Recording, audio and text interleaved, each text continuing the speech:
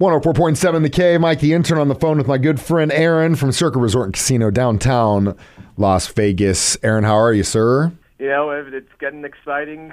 The big game's right around the corner, a lot of preparations, and, it's going to be really fun. And this is the first time in a while I really don't have a good feel on what's going to happen in this game. I think there could be so many different ways this game goes, so I'm excited to see it play out. I'm, of course, excited because the Kansas City Chiefs are my favorite team in the whole world. Of course, he's talking about the NFL championship game between the Chiefs and Eagles, and I don't think you're alone in that assessment because right now, Philadelphia minus 1.5, Chiefs 1.5, and that would basically be a pick 'em.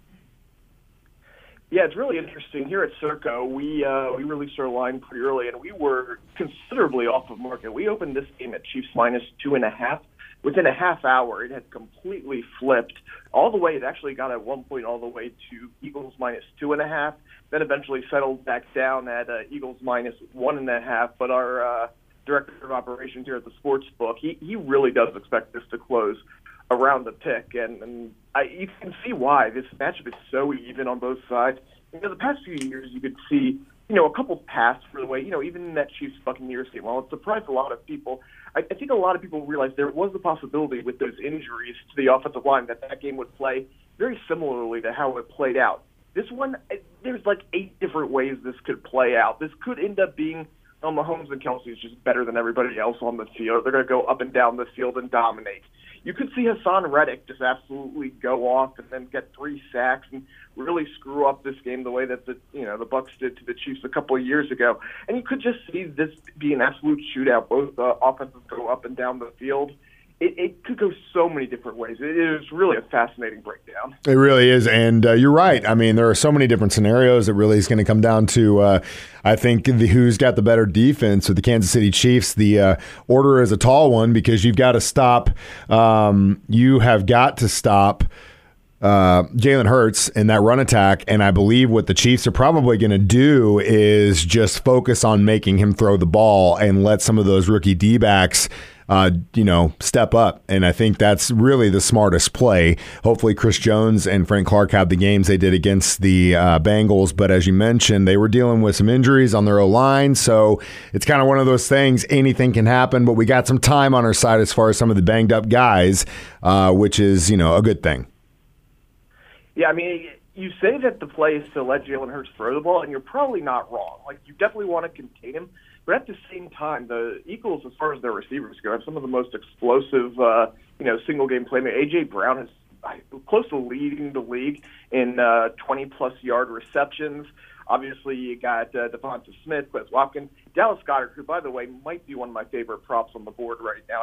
I really do think no matter what happens in this game, the Dallas Goedert over might be the way to go in this one. So it's going to be really interesting to see what they do. But it's going to be fascinating. By the way, my other favorite prop, at least as of now, obviously these props are still continuing to roll out. I've seen a few places have the Kelsey touchdown a little bit low as minus 110, virtually a coin flip. If you can get it at minus 120 or better, I really do love that. And some places do have it high. I've seen it as high as minus 140, minus 145. If you can get it at minus 120 or better, the Kelsey touchdown is.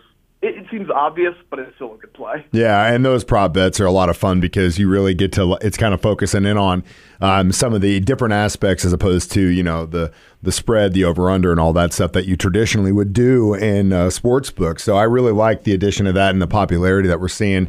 And I'm sure you and I will talk more about the national or NFL championship game next week in our conversation. I also wanted to mention there's some pretty good matchups this weekend in college basketball. KU taking on Iowa State. We've got Texas at K-State. We've got Purdue and Indiana. What are you seeing, sir? It's really getting, I know we're still focusing on the Super Bowl. That is focusing on the NFL championship. But college basketball has heated up so much. I love Big 12 right now, with the exception of Texas Tech, maybe. And obviously Texas Tech, as they showed against Iowa State, can make a huge comeback and win some of these games, but like the entire conference, top to bottom, is tough to play. I saw something where it was like Texas, who right now is projected to win the conference, but it's basically a 4-way tie at the top. When they go down to Texas Tech, they'll only be like a 4-point favorite. That kind of says it all right there, that everyone's so evenly matched in that conference. It's been a lot of fun to watch, and then just something where I've bet on them some, but it's really hard to bet on the Big 12 right now. I will say after Tennessee got that's another big game, Tennessee Auburn over the weekend, and when they got just walloped by Florida last night, I do expect Tennessee to come back, be on a warpath. I really do like Tennessee in that game.